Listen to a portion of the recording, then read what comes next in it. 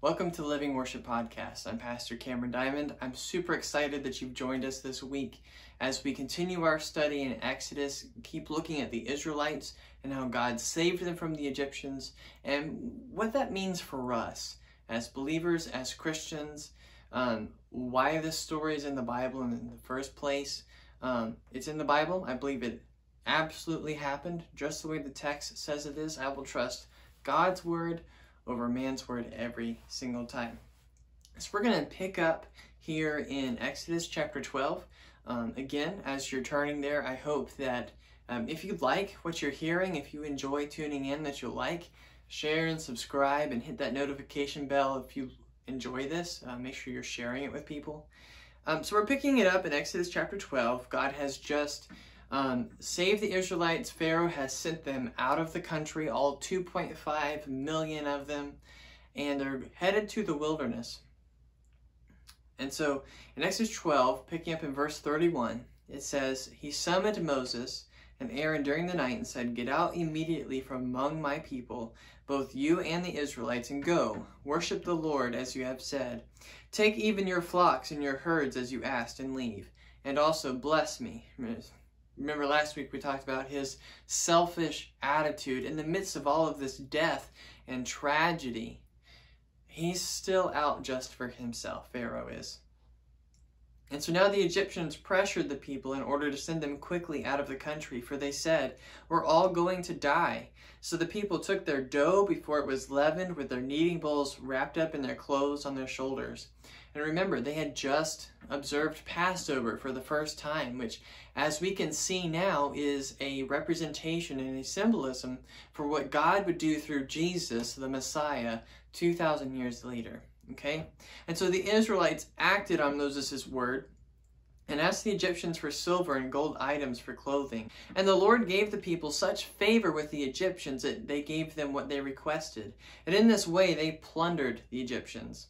The Israelites traveled from Ramses to Succoth, about 600,000 able-bodied men on foot, besides their families. A mixed crowd went up with them, along with a huge number of livestock, both flocks and herds. The people baked the dough they had brought out of Egypt into unleavened loaves, since it had no yeast. For when they were driven out of Egypt, they could not delay, and had not prepared provisions for themselves. The time that the Israelites lived in Egypt was 430 years.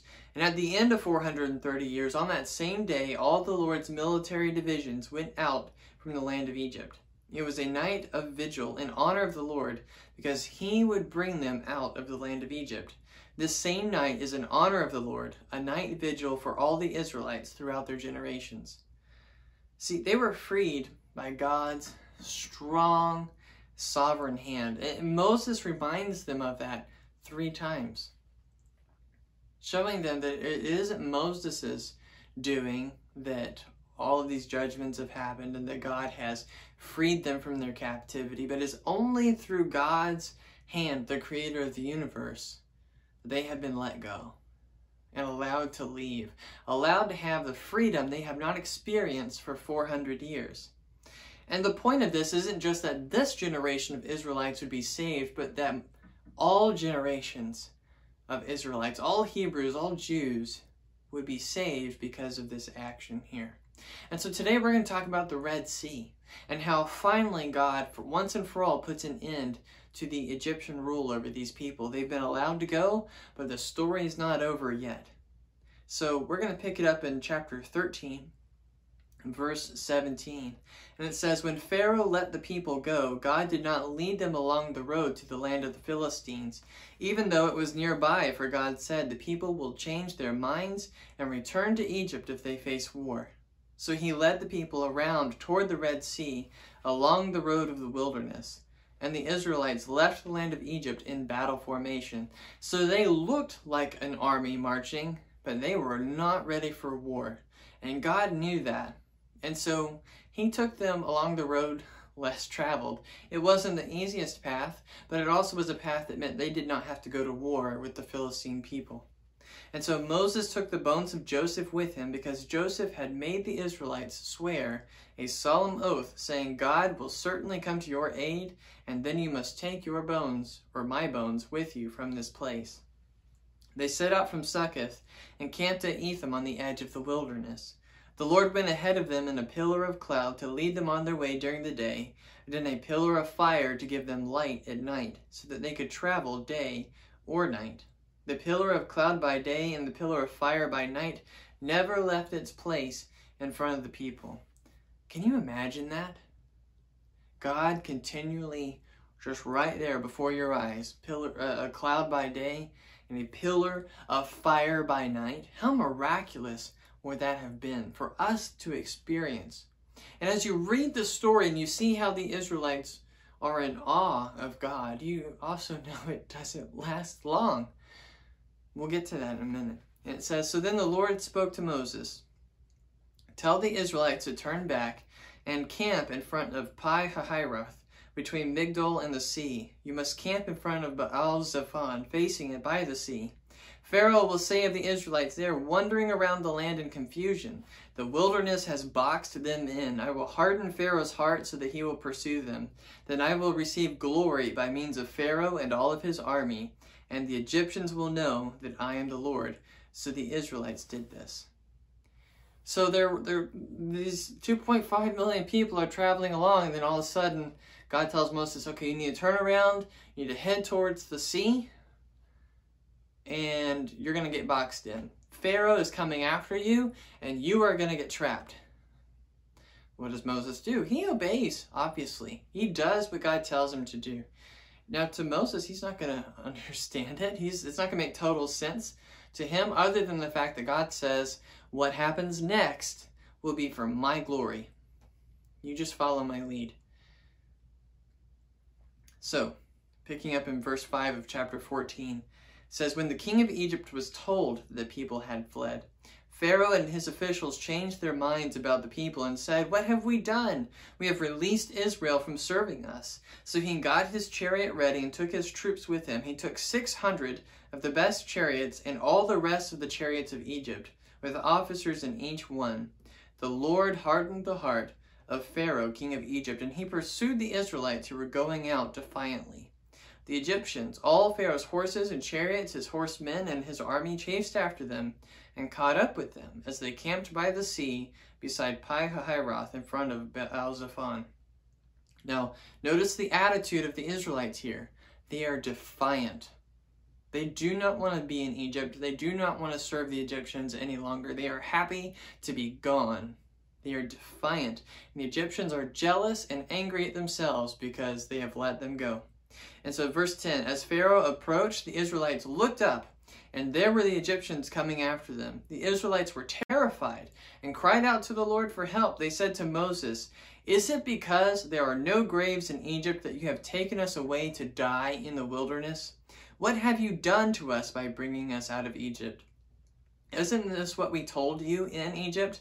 Leave us alone so that we may serve the Egyptians? It would have been better for us to serve the Egyptians than to die in the wilderness.' But Moses said to the people, 'Don't be afraid. Stand firm and see the Lord's salvation that he will accomplish for you today. For the Egyptians you see today, you will never see again. The Lord will fight for you, and you must be quiet.'" Be quiet? Are you serious? Don't say anything. Hush. Shh. Just let God work. Just let him work. Let him do his job. And you just stand there, stand firm, and be quiet. I mean, I would like to think that if I were in the Israelites, I would have total faith in what was going on. I mean, after all, we've been following this supernatural cloud every day, and this pillar of fire by night has been guiding us and protecting us. I mean, clearly, it's not just Moses. Like, God is looking after us. He is right there. But yet the people are like, well, you should have just killed us in Egypt. Why in the world have you done this to us? If we're honest with ourselves, we probably would have been just the same as the Israelites here. But Moses is saying, the Lord will fight for you. You are his. Just be quiet and be obedient. Watch him do it. So verse 15, the Lord said to Moses, "Why are you crying out to me? Tell the Israelites to break camp. As for you, lift up your staff, stretch out your hand over the sea and divide it so that the Israelites can go through the sea on dry ground." As for me, I am going to harden the hearts of the Egyptians so that they will go in after them. And I will receive glory by means of Pharaoh, all his army, and his chariots and horsemen. The Egyptians will know that I am the Lord when I receive glory through Pharaoh, his chariots, and his horsemen. Then the angel of God, who was going in front of the Israelite forces, moved and went behind them. The pillar of cloud moved from in front and stood behind. It came between the Egyptian and Israelite forces. There was cloud and darkness. It lit up the night, and neither group came near the other all night long. Then Moses stretched out his hand over the sea. The Lord drove the sea back with a powerful east wind all that night, and turned the sea into dry land, and so the waters were divided.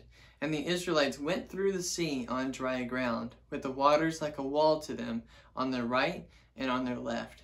The Egyptians set out in pursuit, all Pharaoh's horses, his chariots, and his horsemen, and went into the sea after them. During the morning watch, the Lord looked down at the Egyptian forces from the pillar of fire and cloud, and threw the Egyptian forces into confusion. He caused their chariot wheels to swerve and made them drive with difficulty. Let's get away from Israel, the Egyptians said, because the Lord is fighting for them against Egypt. So this cloud is separating the Egyptians from the Israelites all night long, and as this is happening, there's this humongous east wind that's blowing the waters apart, creating dry ground, and in the morning they all start walking through on dry ground, and it is a miracle.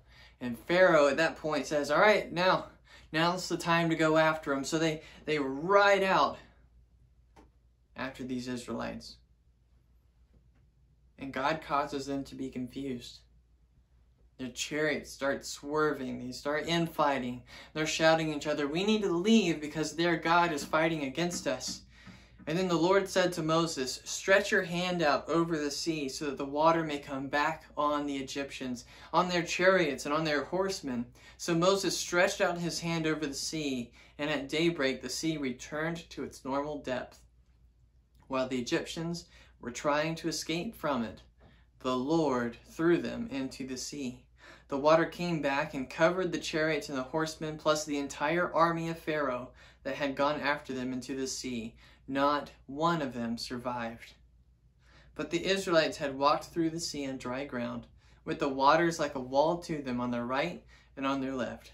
And that day the Lord saved Israel from the power of the Egyptians, and Israel saw the Egyptians dead on the seashore.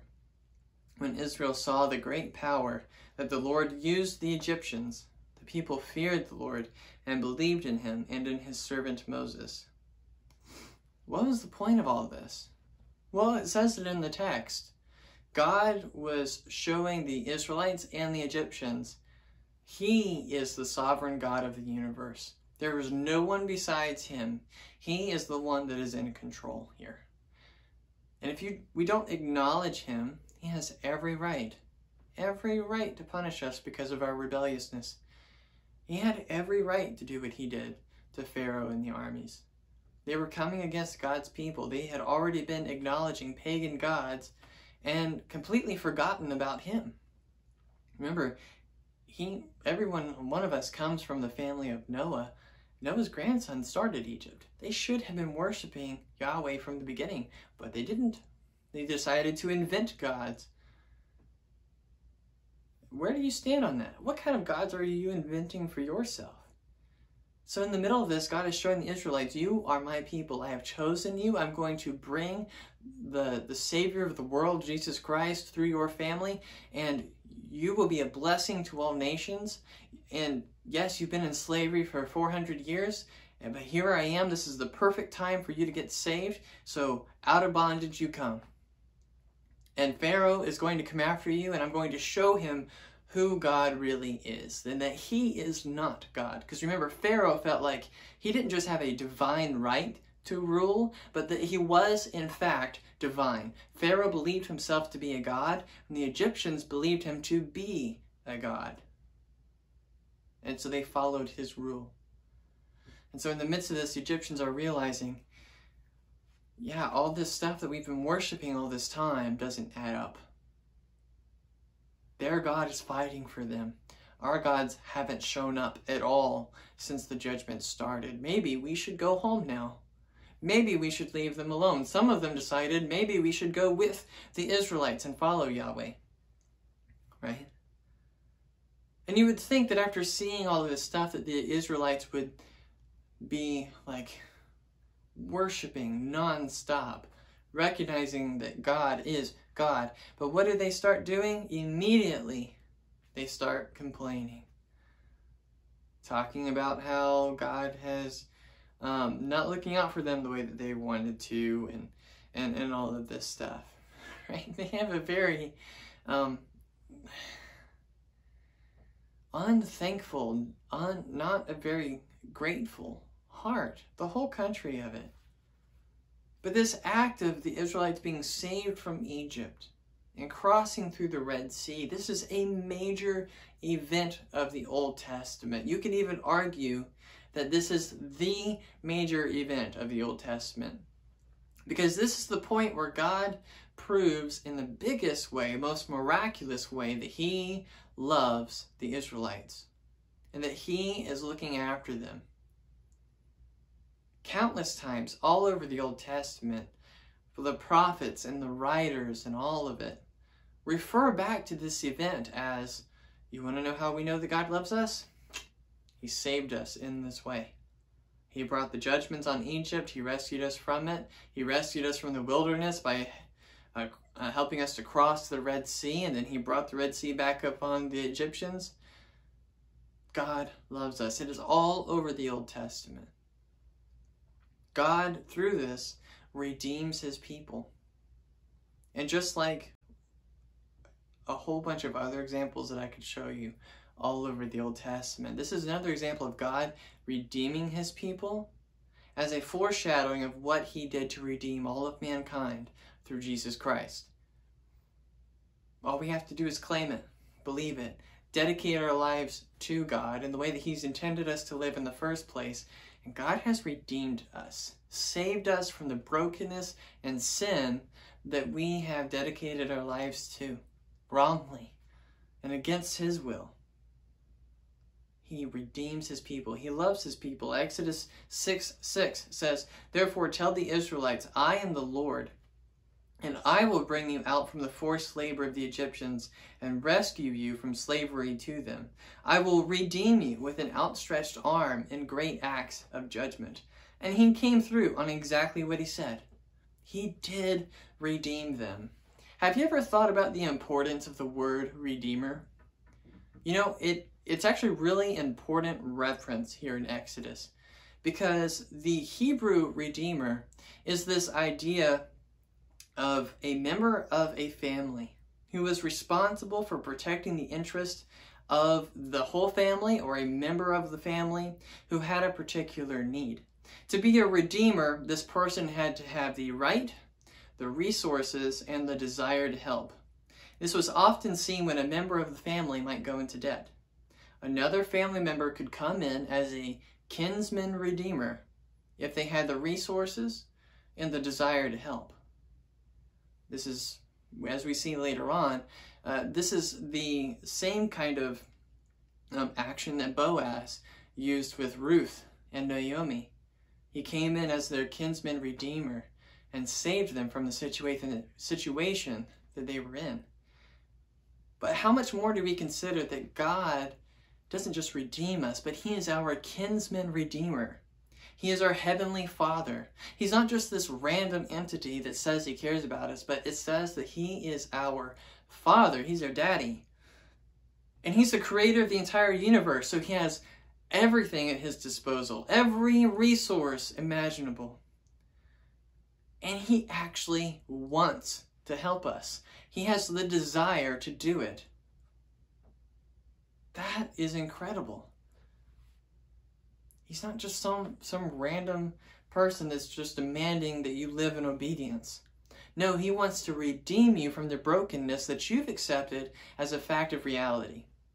When it's not. If you're not looking at life through the lens of Jesus Christ and what he did for us on the cross, through the biblical lens of what is in our Holy Bible with 66 books, if that's not what you're looking through, It's like you're staring at life through a kaleidoscope. And God is saying, take off the lenses. Realize what I have done for you. I am trying to redeem you here. I want to help you. I've got all these resources that I'm giving you so that you have what you need to live life the way I designed it. He's trying to reach out to you right now. You know, some people, when they're looking at this story, they're trying to figure out, okay, so where did they cross? Have we found evidence of it happening and all of this? Well, you understand that this happened like 4,000 years ago. So after thousands of years, wooden chariots, they're going to have deteriorated by then, right? And also waterways and lakes and rivers and all of that, those locations will have changed. At least a little bit, but probably a lot, right? But some people, and I'm going to point out one, some people like Ron Wyatt will come out and make false claims about how they've found evidence of the chariots and the horses and whatever else. The same man, Ron Wyatt, will come out and say, I found Noah's Ark, and I found the Ark of the Covenant. And don't pay any attention to this stuff, right? If that was to get found, that'd be great. But honestly, personally, as a pastor, as a Christian, I wouldn't care much. Because we have God's word. And that's all that we need. I mean, we get to choose between two things. We have God's word and we have man's word. And do we trust more the God, the creator of the universe, or man's ability to produce evidence that something that God said happened actually happened? My trust is going to the creator of the universe. And if I don't find physical evidence to back it up, I'm not upset. Because he's worth trusting. That's his character. He looks after us. He tells us what we need to know. And the way that the history keeps moving, evidence does get found. I mean, there's a reason why the Bible is considered historically accurate in a lot of ways. There's a reason why we can use it for archaeological findings and things. But the Bible is so much more than just a history book. And for whatever that we don't have physical evidence for, that's fine. Because I can take God at his word. I can read his words and know that they are true. You know, this story is a huge reminder of God's faithfulness, of his mercy and his grace in providing for his people. At this point in time, his people were the Israelites. But he was using the Israelites to bring Jesus into the world to save all of humanity. And he wants to save you too. And through these actions and through what happened, he was glorified and he was worshipped by the Hebrews. It was recognized for a time that the Hebrews were a nation not to be messed with because the living God was on their side. But even the Hebrews turned their back on God, and it won't take long. And they start worshiping idols and other things. And you have to understand, it's easy for us to make fun of them, pretend like we're better than them, but we live the same way. We decide that we know what's best more than God, or we decide that other things are worth following more than God. We allow the lies of the world to get in the way and mess with the trust that we have with God. We allow that. We live on this shaky ground, so we can't be judging them too harshly because we behave just the same way. But you know what? God is our kinsman redeemer. And he provides for our needs, and he has provided. And our greatest need is to be reconciled with him through Jesus Christ. Colossians 1:13 says he has rescued us from the domain of darkness and transferred us into the kingdom of the Son he loves. He loves you. He wants you to come back to him. Whether you are a believer who maybe needs to take a second look at how they're living their life, or maybe you haven't placed your faith and trust in Jesus yet. Make that choice today. What are you going to do with Jesus? He's worth dedicating your life to. He's worth every breath that you breathe. Thank you for joining me today for the Living Worship Podcast. Once again, if you like this podcast, share, like, subscribe, all those things. Send me a comment down below, or email me at Cameron@JonesvilleBaptist.com.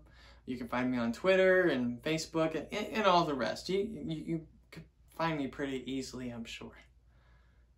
But the point is this: I'm praying for you, I love you, and God loves you more. I'll catch you next week. Bye.